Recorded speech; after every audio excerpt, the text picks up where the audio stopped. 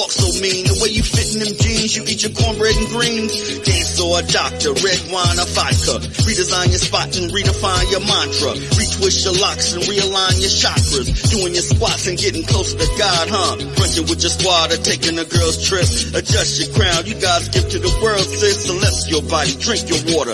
Meditate, Sun-kissed God is heavenly order. Levitate, tribe of Ashanti. Black girl magic, melanin popping, whether you ratchet or lavish, whether you bougie or savage. You a gift and a treasure. You got to love a black girl getting a shift together. Black girls are getting a shift together. These black girls getting a shift together, man. These black girls are getting a shift together. These black girls getting a shift together, dog.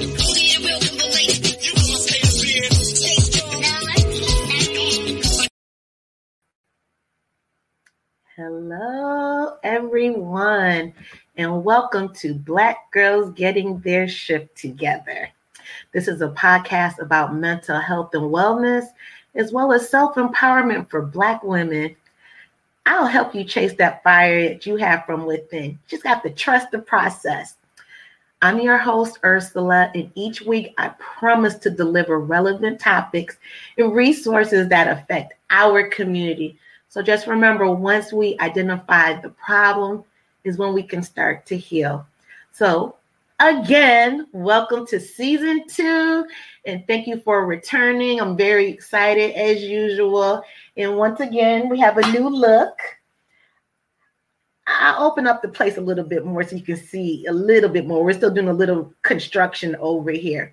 But I have a new look, new resources, new guests. We have some returning guests. One that we have waiting in the waiting room.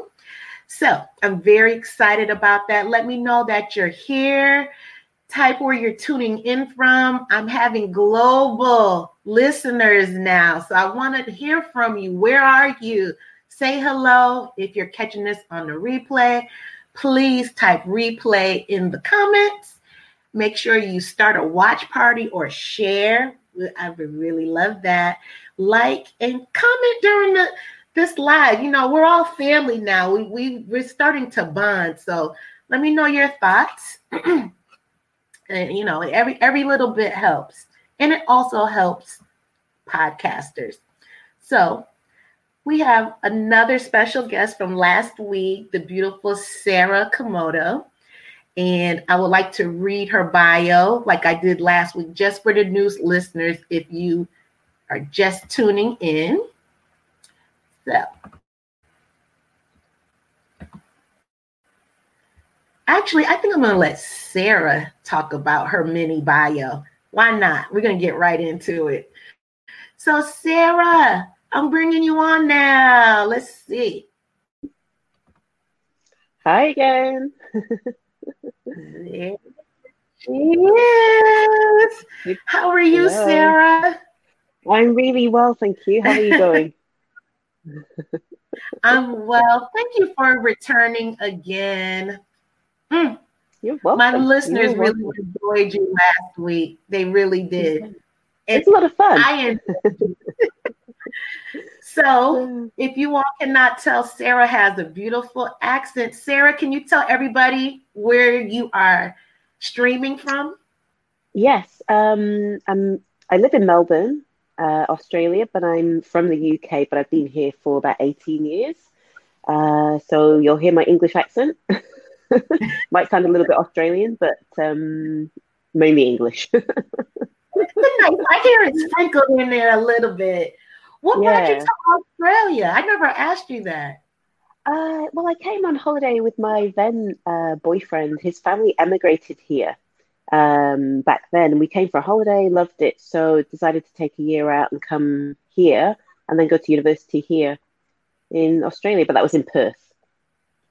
Really? And then, did uni here, and then, I mean, we broke up, but I had a good job and friends, so decided to stay and get my permanent residency and citizenship, and that's it. Yeah. Wow. The rest is history. I didn't know that. So I see people are coming in now. You all drop in, say hello, let me know who you are. And Sarah, can you tell everyone what kind of coach you are? Yeah, so I'm a narcissistic abuse recovery coach. So I help people heal after they've been through or found out that they've been in a narcissistic or abusive relationship. So that can be anything from emotional abuse, psychological, mental, financial, verbal, all of those kinds of abuses. Sometimes it's physical abuse as well, but it's mainly that hidden abuse, the emotional abuse, which we don't really know about it until we've had the experience, until after the fact. So trying to raise awareness and educate people on the fact that if something doesn't quite feel right in your relationship, then maybe there's something going on that you don't know about. Right. Wow. So I want you all to take a look at Sarah's Instagram. You can get all her information. I put it in the show notes already. So even if you dip out a little bit, go ahead and click on the link that I put on there, and it's going to take you directly to Sarah's contact information. So, Sarah, can you just give us a quick summary of what we talked about last week with the overt narcissism? Yeah, so last week was about the overt narcissist, which is also like the grandiose narcissist, the loud and proud one. The one that everyone knows is a bit difficult or maybe arrogant, thinks they're amazing. Everyone knows who they are. And yeah, nothing is hidden, hence the word overt. They are the same usually out of the home as they are inside the home, with no regard for how you feel or anyone else around them, actually. Yeah, they'll be the rude person in the restaurant, rude to the waiter, kind of quite aggressive sometimes as well. Yeah. No filter. None. It's my reality, but I know exactly what that is. And it's horrible. It's embarrassing and it's horrible. It's so embarrassing. Yes, you have to feel you have to cover up for them or apologize for their behavior, or like their behavior reflects onto you as well. Yeah. Yes. Oh my God. Yeah. So everyone, today last week, as Sarah just said, we talked about overt narcissism. Tonight, we're going to focus on covert narcissism. So I'll give you some experience that I had with it. This is hard for me. This is triggering, but I'm going to get through this. Yeah, but you will. I had a covert narcissistic relationship, and I had no idea until, just like you said, until it was over. And I always had this little nagging feeling that something just wasn't right. But because of my own, I was trauma bonded. So I will admit I chose not to see some things. But, I'm glad that's over. Yes. Definitely an experience, isn't it? Oh, God. It's like a roller coaster ride that never ends. Yes. And when you're out of it, that's when you realize, like, how did I even survive through that every single day? Exactly. So what are some other characteristics of an covert narcissist? Covert? Yes. Yeah, so the covert narcissist is the hidden kind of narcissist. Some people call them the insecure narcissist or the vulnerable narcissist. So it's the one that has the perfect image outside of the home, the perfect father, the perfect husband or wife, perfect mother, perfect colleague, boss, whatever it may be.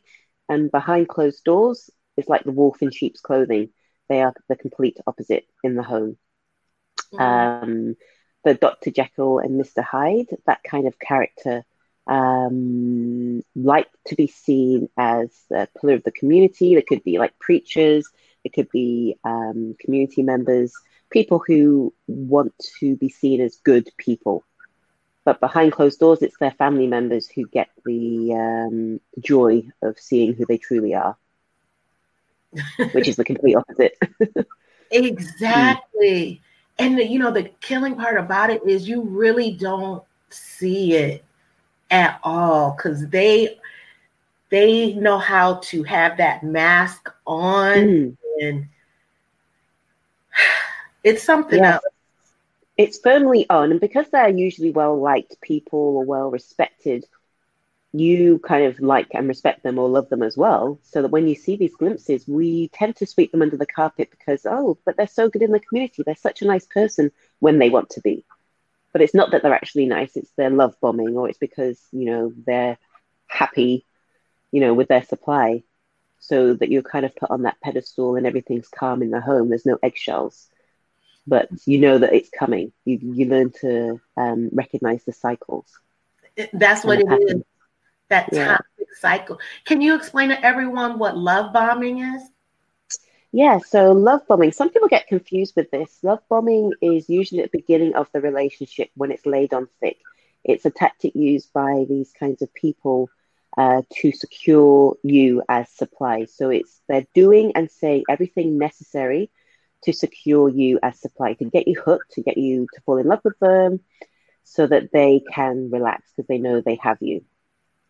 So it could be whining and dining. People get confused. They think it's like fine jewelry, whining and dining, fancy holidays. It's not always that. It's whatever is necessary for you as a person to get you hooked. So if it's writing you poems, declarations of love, if it's doing things for you, they will do those things. It doesn't necessarily have to be those typical romantic things. It's whatever's going to work. So is that the same as mirroring?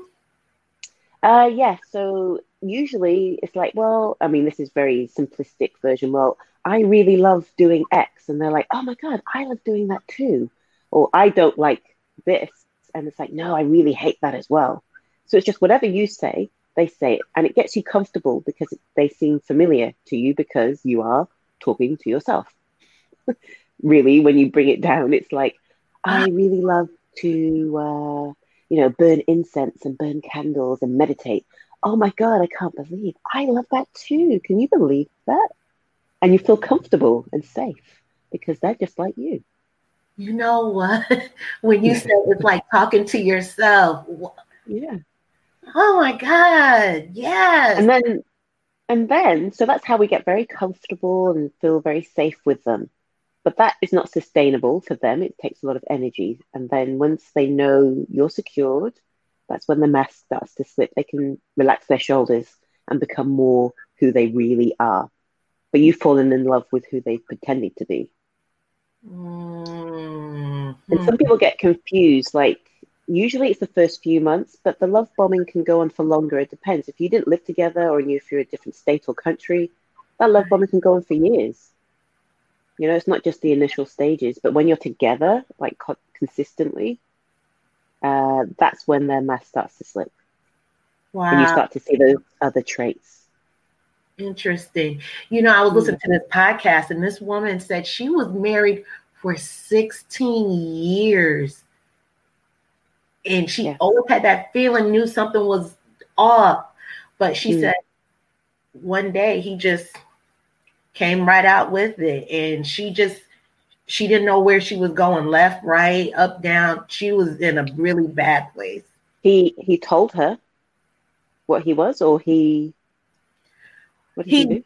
He didn't tell. It's just, he just couldn't hide it. Or I guess he didn't want any longer. Yes. Yeah. And he obviously got as much out of her as he wanted to or needed to, I think. Yeah, because he ended up having another lover. So there you go. Yeah. So that's the thing. It can go on for years. I have some followers who are married for 30 years, and didn't know until they find my page or pages like my page. Always had that nagging feeling. But because of the cycles, they're not terrible all the time. If they were terrible all the time, we wouldn't stay. Exactly. And they know that. You're right. They know when to press the pedal and when to accelerate. Yes. And then I get a lot of questions like, do they know what they're doing? Do they really know? Well, it's like, okay, can they switch it on and off? Do they do it outside? No. Well, then they are aware. They can control how they are outside the home. And they're different inside the home. So that means they are aware on some level of what they're doing. Do you think they care? Oh, they don't care. No, they don't care. They just care about what they can get out of people because we are supply to them. We're fuel, energy. So a family is energy and supply to you. There's endless supply. You know, children love you unconditionally, no matter how terrible you are. So it's endless source of supply through their children. Yeah. Oh, speaking of supply, so can you explain what a primary supply is? Yeah, so primary narcissistic supply or supply is their energy source, like their fuel. Um, what keeps them going, what they need to be energized. So supply can be negative or positive. I think a lot of people get confused thinking supply is, oh, I'm not engaging with him, I'm not answering him, I'm not talking to him, but you may still be checking his Instagram or something like that. And he Yeah. may see that you're doing that. That's supply. Also, getting you engaged in arguments or conversations is supply. It can be getting you into an argument. That is also supply. Supply is like tells them that they have control and power to get a reaction out of you. And it's like their kicks, I guess. And if you are primary supply, you're the main person who gives them supply. But anyone can provide supply. It can be their boss, it can be their parents, their family members, their colleagues, anyone who's going to feed them and fuel their ego is a supply source. But they usually have one main source of supply. They are dangerous. I think Very. they're the most dangerous narcissists. I mean, they all are, but that covert. Because nobody sees them coming. And it's hard then for the victims and survivors to talk about them to people because they never get to see who this is. So it's hard for them to reconcile. What, really? They really didn't said that? No, they're always so charming. They're always so helpful and friendly. Yes, because they have to be for you guys. They don't have to be at home because they have you in this kind of cycle of abuse with their patterns behavior. Yeah. So one of my friends, when I was starting to do my deep dive about narcissism, and she sent me this article about, so I remember last week you talked about gaslighting. Well, I never heard of this term called secondary gaslighting. Okay, yeah, I've not heard that. You what? I've not heard of secondary gaslighting. What's yeah. that? So what it is, so you know how you have the regular gaslighting from the narcissist, just like you said, when you tell a family member or church member or whoever, and they'll say, well, no, are you sure? Well, maybe they meant this. Oh, maybe. Okay, yeah. Yeah. I see what you mean. Yeah. You're still getting gaslighting, but it's the secondary layer of it, and it makes indirectly it bad. Yes. Yeah, it's an indirect abuse. They're because not people are using their own experience, and normal people usually have compassion and empathy, so they're like, surely they don't want to intentionally hurt you. You sure you didn't misinterpret that? And it makes you mistrust your own gut feeling again. Yeah. And then you stay longer because I'll give them another chance. I'll give them another chance. Maybe it was me. Right. So all you're hearing is that, you're in the wrong and they're in the right. And then other people are saying that they are in the right or that you maybe misinterpreted something. And then we go back into another cycle. Right. And then you're there 16 years later in that same toxic cycle and you don't know if you're coming or going. Yep. And in that time as well, you lose pieces of yourself, like you're clinging on, you're obviously still there, and you're aware that something's not quite right, but you constantly keep wanting to make yourself better because they keep telling you that it's you or you're the problem or why do you keep saying you're doing this. You internalize all of that and you're always trying to get better and do better, but nothing changes. So it's evident the problem doesn't lie with you. Right. But if you're being abused, you're not going to see that at all. No.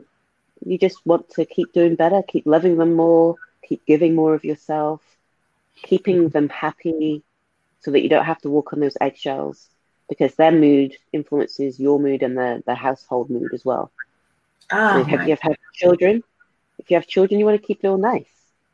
And this is the confusing part. If they're a great provider, these are the things I've heard. Oh, but he's a great provider. Oh, but we have this beautiful home.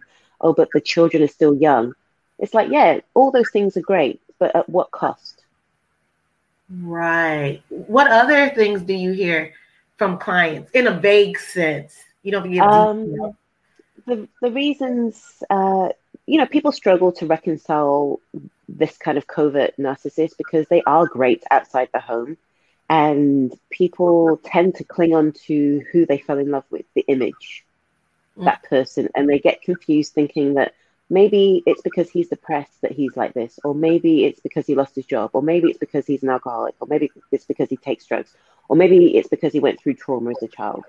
All these kinds of excuses, whereas it's the primary thing is who he really is. These are all just kind of secondary and peripheral excuses in a way, justifications. A person is who they are. These are just reasons that exacerbate who they are. They're not a narcissist secondary to this. They're a narcissist primarily. Are men or women, what's the higher percentage of narcissism? Well, it's really hard to find statistics, as you can imagine, because no one goes to get therapy. Narcissists don't tend to want to admit to being a narcissist with NPD or go to therapy unless it's very, very, very difficult for them to function. But that it doesn't happen. That's why there's no support groups for narcissists. There's no support groups for people with NPD, as far as I know, because nobody admits to it. It's everyone else that's the problem. So the statistics, as it stands, are like there are a high percentage of men who are the abusers. But I believe it's because, women talk more, women open up more, women are more in tap with their emotions in general. Men don't necessarily know that they're in a narcissistic, abusive relationship because, men are supposed to be masculine and strong and not weak. And it's maybe seen as weak if the woman is the one who is wearing the trousers, so to speak, in the relationship. Right. And also women who are narcissistic or have NPD can fly under the radar as just being bitches or, harsh. You know what I mean? But, if you have a narcissistic mom, she's a woman. She's a sister, a cousin, an aunt, a boss, a colleague, So they're out there as well. I think they just fly under the radar.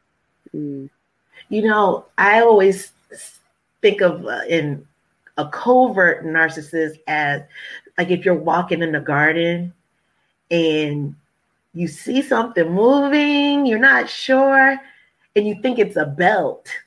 But when you step on it, it's a snake. That's a covert narcissist to me. Yeah, you step on it, it's a snake, and they're like, why did you stand on me? Why did you stand on me even though they're coming to attack you? Why did you step on me even though they're coming for you? Yes, it's you see those images on social media, like, two people kissing, one person's got the knife behind their back and they're the narcissist. They are very two-faced, very, will throw you under the bus given any opportunity.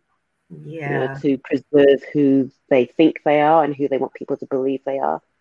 That's why it's not worth exposing them. It isn't worth it. People want to get revenge or warn others of them. It isn't worth it because they always come out looking shiny and new or as the victim. So forget them, focus on yourself. It really isn't worth it. Absolutely. I totally agree. I like what you said about the two-faced. So one of the many experiences I had, so my ex-boyfriend, the narc, we had this mutual friend who found out that he had cancer. So I told him about it that night. And I said, oh, such and such has cancer, stage 4. And he said, oh. Yeah. That was it. So then when we were out at dinner about a week or so later, we saw that mutual friend and he was in his, hey, how you doing? And like actually showing like he cares. And I'm thinking, that was not the reaction I saw. Yeah. Yeah. It was total opposite. And it light turned and up. Day. It's light and day. Yeah. And those cold emotions or lack of emotions Mm-hmm. They have you in the moment perplexed, like you're confused, like why are they not reacting? Like, or there could be something really sad on TV, like anybody would have a tear for, and they're just sat there cold and stony. It just is not normal. Like I know there's nothing that is normal, but there's just nothing there. Like blank, no emotions, very cold. None. Mm. None. But And then in uh-huh. public, they are the show person. Yeah. Oh yeah, showing all 82 teeth. Mm-hmm. Yeah. Yeah. Even shed a tear. They know how to bring on the tears. Yeah. But kind of like a child, the tears can come on and off very easily. A child Mm. who's trying to get attention or seem remorseful, a child doesn't yet know. Like, the child learns eventually, but these people don't get that kind of, they don't have that skill. None. They're like the walking emotionally dead. Yeah. Yes. Some people may hear that and think that's very dramatic. It isn't. That's exactly how they are. There are very little to no emotions. Any emotion you do see is fabricated. The tears are to keep you. The tears are to make you feel sorry for them. The suicide threats are to get attention and to keep you. You know, the anger is to put you in your place so that you stay in your place. The rage. It's all for it's not authentic or real. It's always for their agenda and their goal, whatever that is at the time. Mm. Speaking of that, I want to read off a couple of the characteristics. If you can give me your input on most of it, can we do that? Yeah, okay. Definitely. Let's pull it up. So, all right, covert narcissist. Let me read some of these notes. Insecure, passive, and quiet. Mm-hmm. I don't understand that passive part. I can see if it's a passive aggressive. Yeah. That's why some people get confused that, oh, are they really a narcissist? Because they're just so quiet. They never get angry. They don't shout. They don't say anything. They're very quiet. But yeah, so quiet as in like internalized, don't really say much, don't really express much, but it's the energy that you feel from them. You feel their energy. Well, so that's kind of like the passive thing. They don't raise their voice. They don't shout. They know better than that. Then you can't come at them and say, why are you being that way? They're just being nothing. You know? Okay. Now I have not always, but yeah. Okay. Here's another one. Their will matters most, but they know they can achieve more if they play by the rules. Yes. So their will, so what they want is what is most important to them. But obviously, if they want to look like a pillar of the community, if they want to appear to be normal, they get married, they have children, they have this family life so that they appear to be functioning. So nobody would ever suspect that they're doing these things behind closed doors because they have such a beautiful family. Oh, but why would this person marry them? So in their mind, it's like, if I just tick these boxes of what having a life looks like, then I can fly under the radar and slip into society and do what I do. Wow. So they do what's necessary. Yeah. Mm-hmm. Right. Just like their counterpart, the overt narcissist, they don't give a damn what anyone thinks. And they'll just do whatever matters to them. Exactly. And, you know, there are gray areas. Some coverts have overt tendencies and will show that sometimes. And the same with the overt. There are gray areas, not just one thing, just like we are all not just one thing. So yeah, the covert can have tendencies when they are overtly narcissistic. Okay. Well, here's another one. They understand. Oof. This should have been in capital letters. They understand that a fake apology can keep people happy. Oh, yes. Oh, yes. I think every single victim and survivor of narcissistic abuse has heard a fake apology. There are some people, actually, when I've done posts, they're like, oh, he never apologized. I never heard a sorry. Yes, he probably never heard a sorry, but it wasn't necessary for him to say it for you to stay. That's why they stayed. Sorry wasn't necessary. He didn't need to go to those lengths, he or she. You know what I mean? But if that was necessary to keep you, then they will say it. They don't mean it, but it's easy to say words. I could say, and this is an example I've used before, I could say I'm a blonde girl from Iceland. Am I? No, it's just words. But if you just heard my voice, you wouldn't know. I don't know. So they could just say anything that is necessary to get what they want. They're the worst. Okay, here's another one. They care about their reputation and look, well, you already said this, and looking good so that they can make sure they cover their tracks. Yeah. No one ever suspects these people. Usually as well, once you take yourself away from these people, they go on a smear campaign. You may or may not hear about it. If you block everyone, you're not going to hear about it, but be sure that they are smearing you, or at least coming out looking like the victim. Because no way can anyone sniff out who they truly are. Right. If they can say you're this, you're that, and blah, blah, blah, then everyone feels sorry for them, and you're not there to say your bit. Can you explain to everyone what a smear campaign is? Yeah, so a smear campaign is basically, as it sounds, the narcissist will drag your name through the mud. So it doesn't even matter what they say or what they don't say. Some people are really hung up about the smear campaign. My opinion, and I don't know, we're all different, is who cares? Anyone who believes what the narcissist says is as bad as them, in my opinion, or they're just oblivious. I can't have those people around me. And if they're not in my circle and they're not my friends, I don't care. And if they are or were your friends and they believe the narcissist, then your connection with them wasn't as strong as you thought it was. And that's okay. Let it go. Let it go and let them go. If they're going to believe it. If they're going to believe what they hear. Yeah, that's a tough one. But it goes to, do you want to be right or prove yourself right, or do you want to heal? Yes. Do you want to be right or do you want to heal? I mean, sometimes they do go through the lengths of, lying in court, going to your colleagues or boss, trying to get you to lose your job by making up lies. Some people do go to those lengths, but usually it's just the immediate people who know of the relationship. If it was a romantic relationship, if it was a family member, then they'll smear you to other family members. Oh yeah, yeah. I know that. And that's okay. Yeah, and if they want to believe it, they can believe it. That's fine. Your connection to them wasn't that strong to start with. You're better off on your own with people, because when you get rid of the noise and the toxicity, no matter what shape or form it takes, it makes room for the good ones who are in line with where you're headed, because those people are not where you're headed. Exactly. You starting to vibrate similarly. Yeah. Yeah.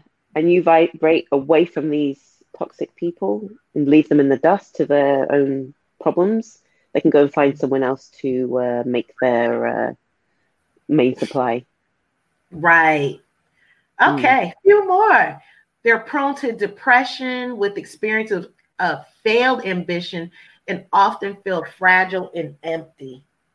Yeah. So I get that. I understand that, because if you had to be fake 24 hours a day and wear a mask and operate on lies and have these crazy thoughts in your mind that you have to control everything and everyone, that would be exhausting. So of course they are going to be depressed or have elements of depression at some point in their lives. Because if you're trying to be the puppet master and people don't fall in line, or people try and make you accountable, and you're trying so hard to put these pieces together, or these which are people trying to control them, and they're not doing what you want, it's going to be exhausting. And it's going to depress you because you're not getting what you want. You're having a tantrum. Yes, I like how you said that, a tantrum, because that's really what it is. Yeah, it can be depression, can not be depression, but it's a tantrum because things aren't working how you want it to. Towards the end of after time. Sorry. Yeah. Oh, go ahead. Time after time. Yeah, just time after time, no matter what situation they're in, things don't necessarily go their way because people have their own minds and want to think their own way. You can't control everything at work. You can't control other people in your family. You can't control your loved one. You can try. You can't control your children. They will think how they want to think. Yeah. So they're always going to be left disappointed, these narcissists. Which leads to that empty shell and depression.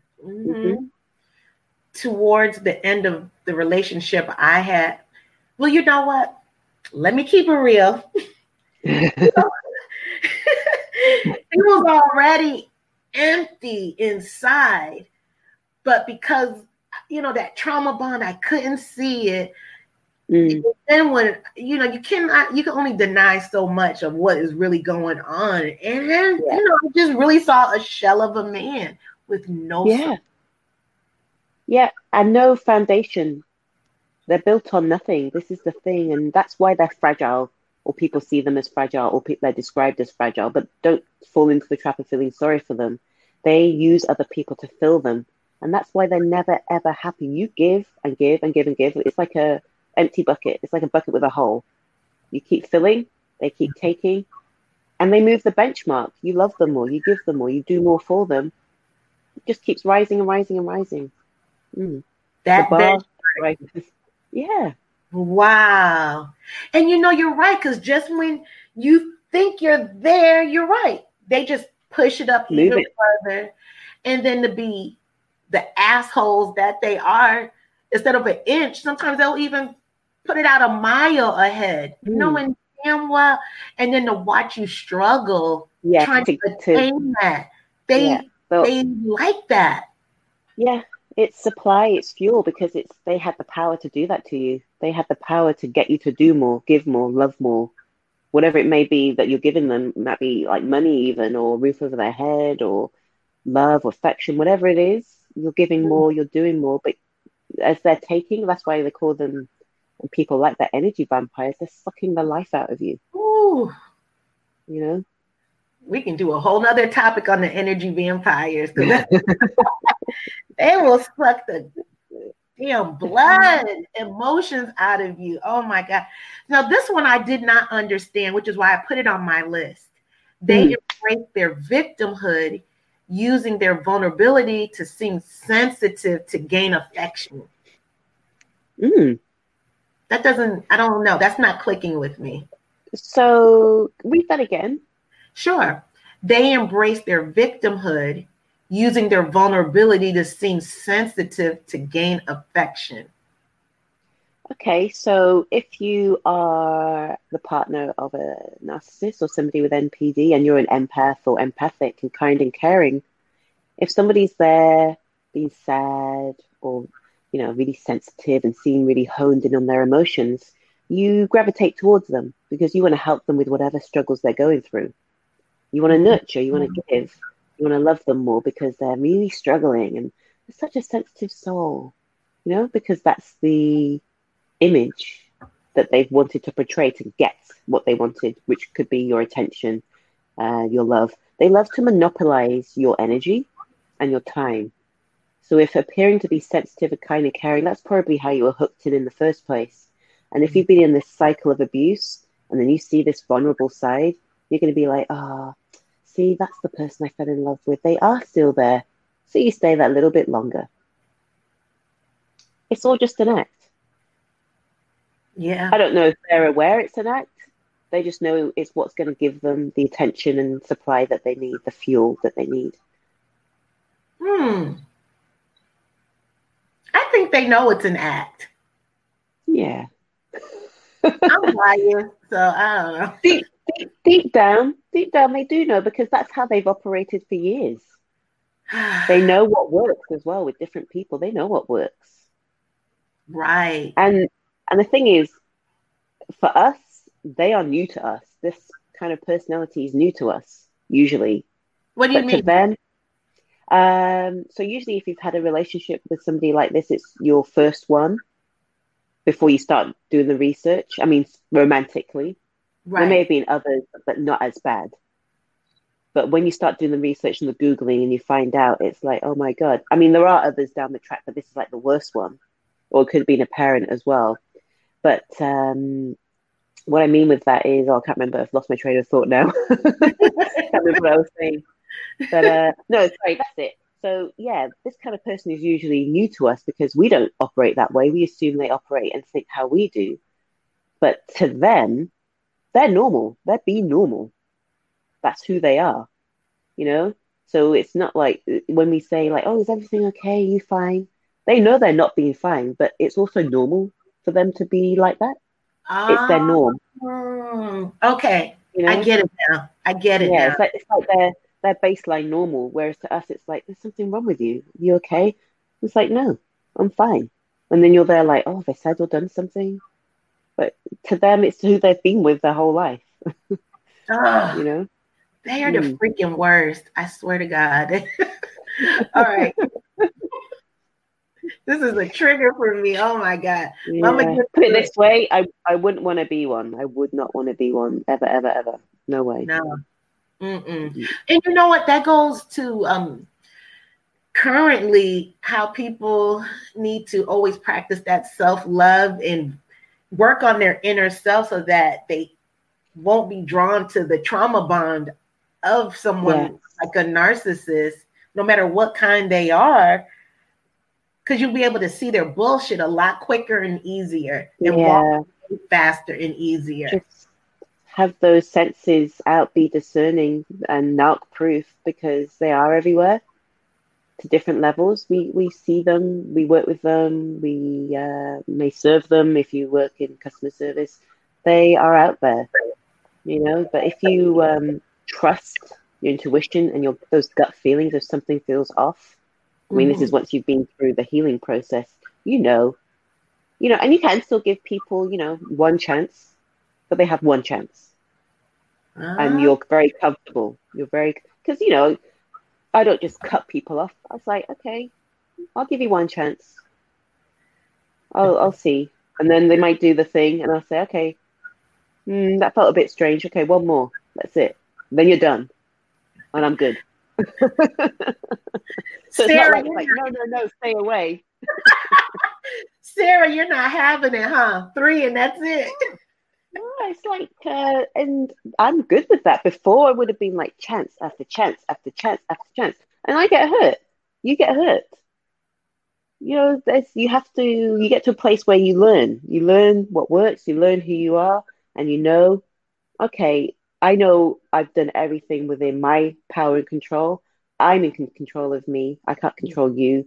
I'll leave you over there because you're not in alignment with where I'm going or who I am. So, and I'm good. I don't have any doubts like, oh, maybe I shouldn't have cut them off, or maybe I shouldn't have. No, I'm good. Yeah, they're the worst. Do they cheat a lot, or are they monogamous for the most part? I think they cheat a lot.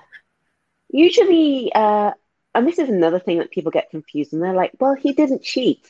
Well, he may or may not have, or she may or may not have. They just probably didn't tell you, obviously, or you didn't find out, or they covered their tracks. Who knows? But for me, I think it's not necessarily about cheating. It's just they are bottomless pits. Someone's giving you attention. If you're in a relationship, someone's giving you attention, you tell them, no, I'm in a relationship. Please respect that. Them, it's like, oh, more supply. I'm going to go over there. They don't really think the same way as you and I. You know, it's just the bottomless pit of supply. There's no end to how much adoration they can get, or attention, or fuel. Right. It energizes them. So it's not really. I don't believe it's really about the cheating. The fact that I can go and do this secretively, might thrill them. But it's also just about bottomless, bucket with a hole in. Just keep filling it with whatever's going to fuel them. That's exactly what it is, because their bucket will never fill up. So that's why we can't give enough. We can't do enough. There is no enough. And that's why it's better to just get out. When you realize, find a way, make a plan, get out safely, and start rebuilding your life, because you will keep filling that empty bucket, and you will never ever be enough for them. You are enough as you are, but for them, you're never going to be enough. Right. Ooh. Here's one more. They believe that the world has shunned them because of their inherent superiority. I think some may believe that because they do tend to be arrogant and put themselves on a pedestal because they're amazing, of course, and they're great and they're a pillar of the community. But that is just their false self that they've created, built on crumbs, built on crumbs, and that's why they preserve it so viciously. They preserve their image so viciously because it's built on crumbs, and at any moment, I think they fear people finding out who they are, the covert narcissist, that is. Exactly. So, Can you explain to everyone what breadcrumbing is, in case they do not know? Breadcrumbing, that's where they just give you, it's like dangling the carrot, giving you the bare minimum attention or love or affection. And this usually happens within the cycle of abuse. They give you the bare minimum to just get you back, to claw you back. I liken it to that dangling carrot. For example, if you've been in a relationship for maybe 2 or 3 years and you've talked about marriage and children, and they're like, oh, I was going to get you a ring. I was going to marry you. I was going to propose, but you did this or you said that. So you're just, all you hear in that is propose or ring. So you're like, okay, I need to do what he says and keep everything nice because, I want to marry this person because he's such a great guy or whatever.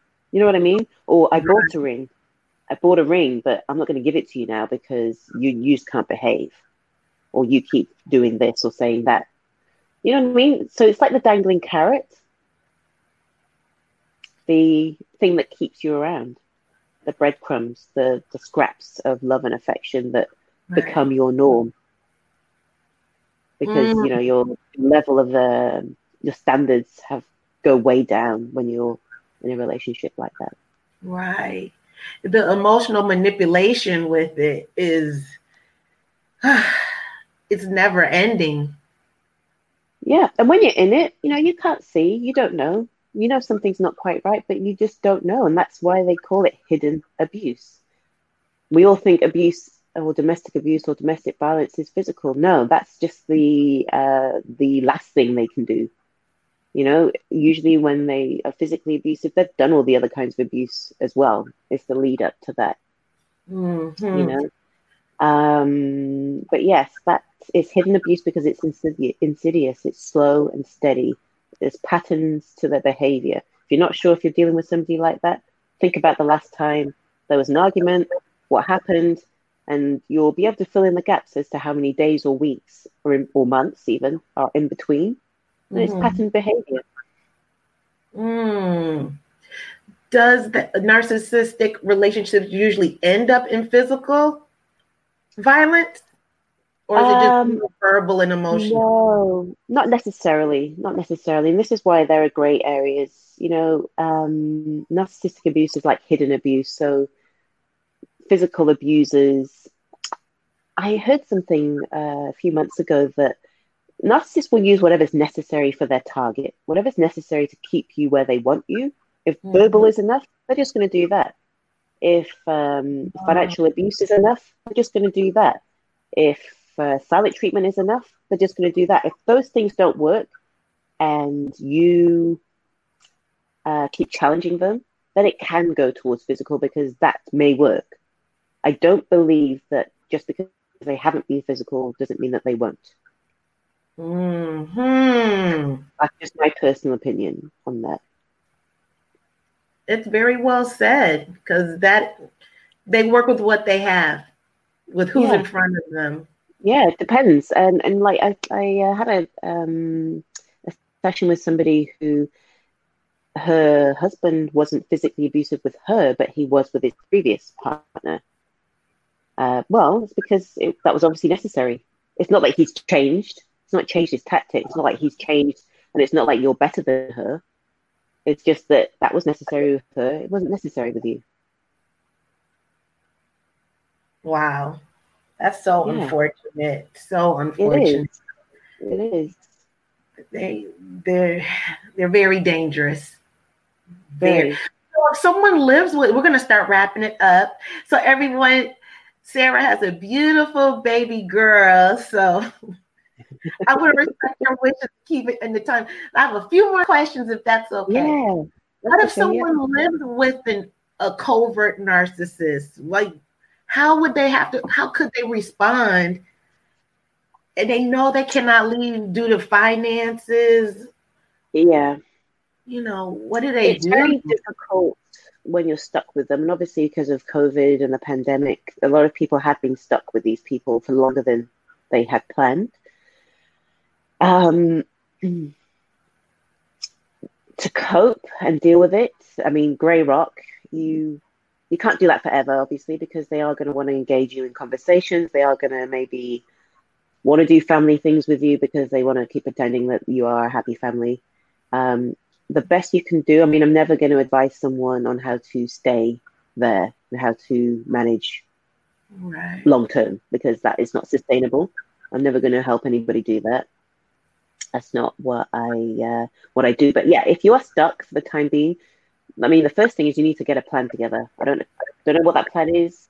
It doesn't matter if it's a year plan, 6-month plan, 3 months, 3 weeks, 3 years, whatever. You need some kind of plan, because then you know that there's an end to what you're going through and you're working towards a goal. You don't tell them, you keep it to yourself, and you think about where you want to be or visualize where you want to be, not necessarily physically, I mean emotionally as well. And then it means that if you keep that goal in the forefront of your mind, you're going to make decisions that are going to line up with that. Every day, you're going to be plotting and planning, whether that's healing, meditating, spending time with friends and family, praying, whatever works for you. You need to start healing and focusing on yourself. Obviously, when you're in the environment with them, they want to take your time and energy. They don't want you focusing on yourself.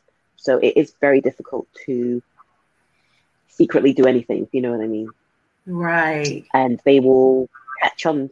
They'll catch on. If they know you're listening to something, they're going to say, what is that? If you get time on your own, if they go out to work, then that's great. Use that time to focus on yourself and heal and work on your plan. The plan needs to be your focus. That's just my opinion. And yeah, I'm never going to advise anyone or help them stay and manage the situation. Manage it for the short term, but yes, I'm never going to help anyone stay if that's what they want. That's not what I do. That defeats the purpose of being the coach. You're right. So I did have someone.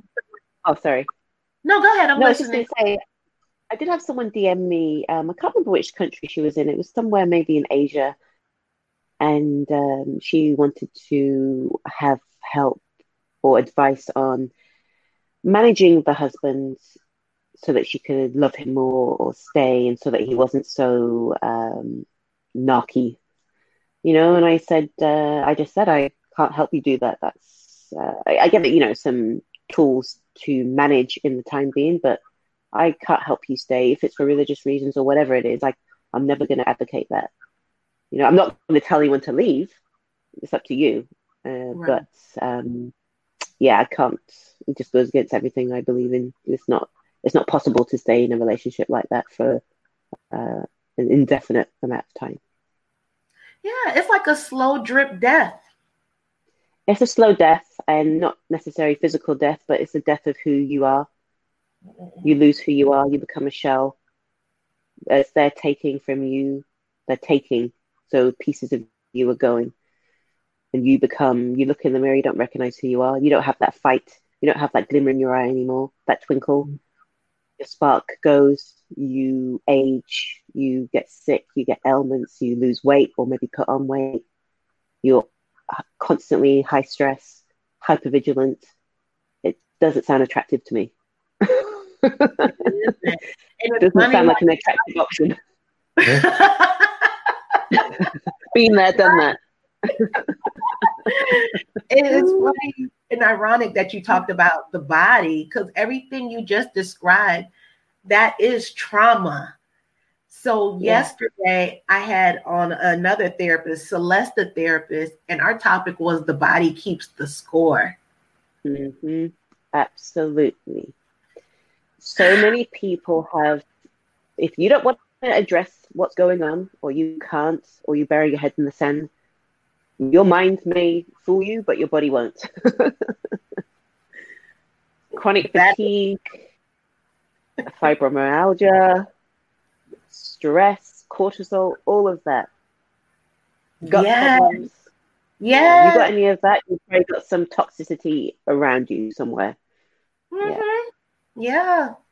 It's real. Some people don't believe it, but it's real. But I think if people just take a really good look, and not even a good look, a deep look, and be honest, and those glasses of trauma will come off, and that's when it gets real. But the beautiful part is that's when the healing can start, when you can identify the problem. Exactly. And, depending how long you've been in those situations, it becomes your norm to have these ailments. You don't know where they're coming from, but it becomes your norm. As soon as you take yourself out of there, you obviously don't know this yet, but when you take yourself out, you'll see how quickly your health, as you start to heal, improves. Just being away from them and away from their energy, you'll sleep better after time if you're healing. If you're actually doing something, you're going to sleep better, which means your body's going to be able to heal itself. You're not going to be fuzzy and cloudy. Everything just gets better. Honestly, everything skyrockets, but you have to do stuff to make it happen. You have to decide and take action. Exactly. Because talking about it, I need, that's not a proactive measure whatsoever. That keeps you stuck in that emotional quicksand, and you're not going to go anywhere. Yeah. And also, you don't need permission from anyone to go. You don't need to explain to anyone. You don't need to apologize. You don't need an excuse. If you are not happy, you need to extract yourself from that unhappy situation. Speaking of that, for everyone, that's going to roll over into the end of our 3-part series on narcissistic abuse. So Sarah is talking about extracting yourself from that situation. So part 3 is going to focus on the healing and what you can do. But if you want details on how to do that, you have to contact Sarah offline. She's all over social media. Just Google the Narc Proof and Thriving. But that's what you want to do just to get started, but really contact her if you really want an action plan, because she is a narc. Yeah. And sorry, no, carry on. Oh no, I'm letting you have the floor. We need to hear whatever comes out of your mouth. Sorry, I was just gonna say, go to my Instagram page, Narc Proof and Thriving, and the link in my bio has everything there. And I have a group program coming up that they can register for, because I know one-on-one coaching is it's like a luxury item. Group coaching is a bit more suitable for some other people, especially if you like that group environment and a community and a safe place to heal. So register your interest for that if you are interested in healing and moving on, living your life, getting free. Exactly. We go from being a victim to a survivor, but the ultimate is that you want to be a thriver in life. Yeah. Thriver. And there's no end. There's no end to thriving. I'm still on my journey. It just gets more and more and more and more amazing, and you grow. Doesn't it? As a person. Yeah. It's beautiful. It's exciting. You got to get out of the horrible bits first, but that happens. That just happens as you keep going. It's life. So how's the weather in Australia before we get off? How's the weather over there? Oh, well, it's been up and down. It was really hot the other day, and then today it rained, lashed down with rain. It's supposed to be summer, but it's 18 degrees, and it's, wet and horrible and grey. Well, what's considered really hot yesterday? What's considered hot? It was 36 degrees. But it's very humid here. So that's Celsius. I was about to say, that must be Celsius, because maybe 100, 98 or something. Oh, it's hot it gets hot. It gets really hot, yeah. But then it's humid as well. It's horrid. I shouldn't complain. The sun was out, but yeah, it's up and down at the moment. So here in the United States, here in Georgia, particularly, I want to say the high today was about 50-ish, but it's cold as hell right now. It's about 39 degrees Fahrenheit or 34. It's cold. I don't even know what that is, but that sounds cold. It's cold as hell. That's what it means. It's cold.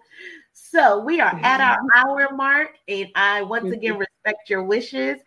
And everybody tune in tomorrow at 3 p.m. I have Dorcas Pease coming on with her book release, but we'll talk about that later. But I want you to come back next week so that we can finish our 3-part series with Sarah. Yes. Very exciting. Sarah, do you have any parting words before I close out? Parting words, just focus on yourself, focus on where you want to be and who your best possible version is. Block out the noise and go onto your path to being that person. Anything that doesn't go in line with that, shift it to the side, kick it to the curb, get rid of it. You know what my favorite word, what you said, was shift. Shift. Yeah. Shift it away. Shift it away. It doesn't, if it's not in your journey, get it away. Get it out of your path. That's right. And get your shift together. Get your shift together. Exactly. And the other way you can say that as well. Oh, I'm a cusser. I can say it. Oh, good. Good. Yeah. So say it. I wasn't sure. Oh, get your shit together. Get your shit together in the nicest, most loving way. Yeah.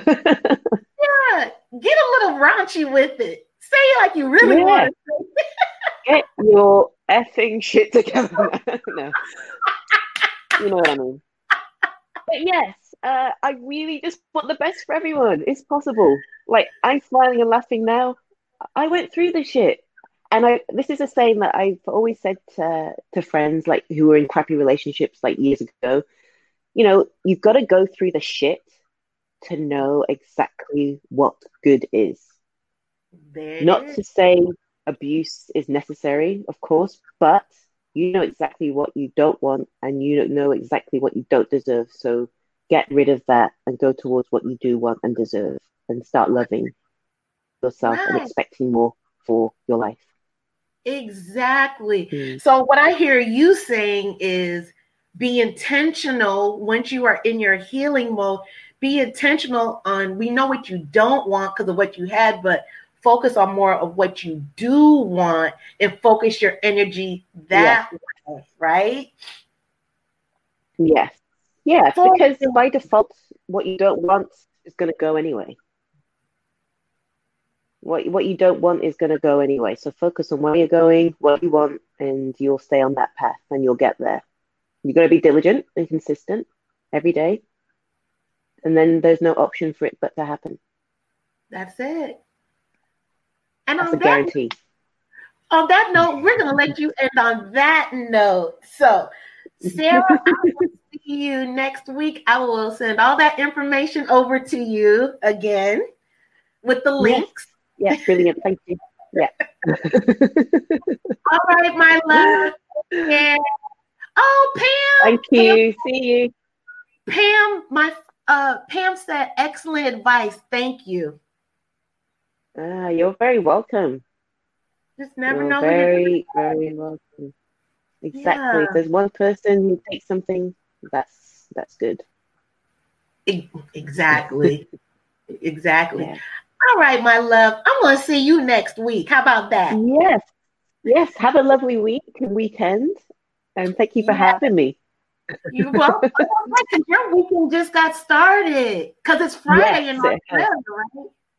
Friday. So this is what we're going to do. We're going to, after our live, since it's Friday there, we're going to have a happy hour cocktail. Oh, wait. Do you drink? Oh. Mm-hmm. It's been lockdown as well, of course. I can get a wine ready. We're going to have a cocktail. once we finish talking, then we'll at the end of it, we're gonna toast each other up. Yes. That sounds good. That sounds like a good idea. Yeah, I don't want to get my happy hours. So it's Thursday night here, but I can start early. It doesn't matter. Yeah, that's okay. Celebratory drink. Okay. All right, you're on. Take care. You too. Thank you so much. Bye-bye. You're welcome. Everyone, that was so cool. I enjoyed talking to her. If you have any questions, you can email me however you want. Doesn't matter. But if not, thank you for joining me this week on Black Girls Getting Their Shift Together. Make sure you visit my podcast, which is Black Girls Getting Their Shift Together. And you can find that on all podcast platforms, as well as my social media and my YouTube channel. So make sure and subscribe so you do not miss anything that I post. And you can stay on top and abreast of everything. So if anything made your soul vibrate, like it made mine tonight, made Pam vibrate, I see. Why don't you share the podcast with 2 friends? Share the word. And make sure and tune in tomorrow at 3 p.m. We have Dorcas P. She's the author, and the subject is going to be touchy, but we need to talk about certain things. You know, in our community, in the Black community, this is my opinion, that we hide a lot of issues. And we also do not want to get any help or guidance from it. And so that's why I have this platform here, just because you never know what anyone is going through. So Dorcas, her book is about suicide and depression. So just letting you all know now, there may be some trigger warnings going out tomorrow because I don't know who's dealt with it, but it still needs to be talked about. So I hope to see you tomorrow. And let's be on time, okay? 3 o'clock doesn't mean 3:10.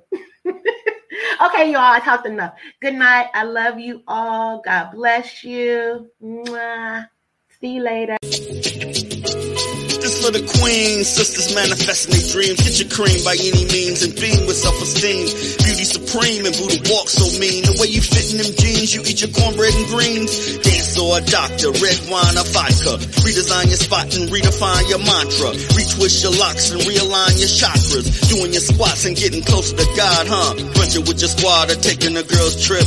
Adjust your crown, you God's gift to the world, sis. Celestial body, drink your water. Meditate, sun-kissed goddess, heavenly order. Levitate, tribe of Ashanti, black girl magic, melanin popping, whether you ratchet or lavish, whether you bougie or savage, you a gift and a treasure. You got to love a black girl getting a shift together. Black girls are getting a shift together. These black girls getting a shift together, man. These black girls are getting a shift together. These black girls getting a shift together, dog.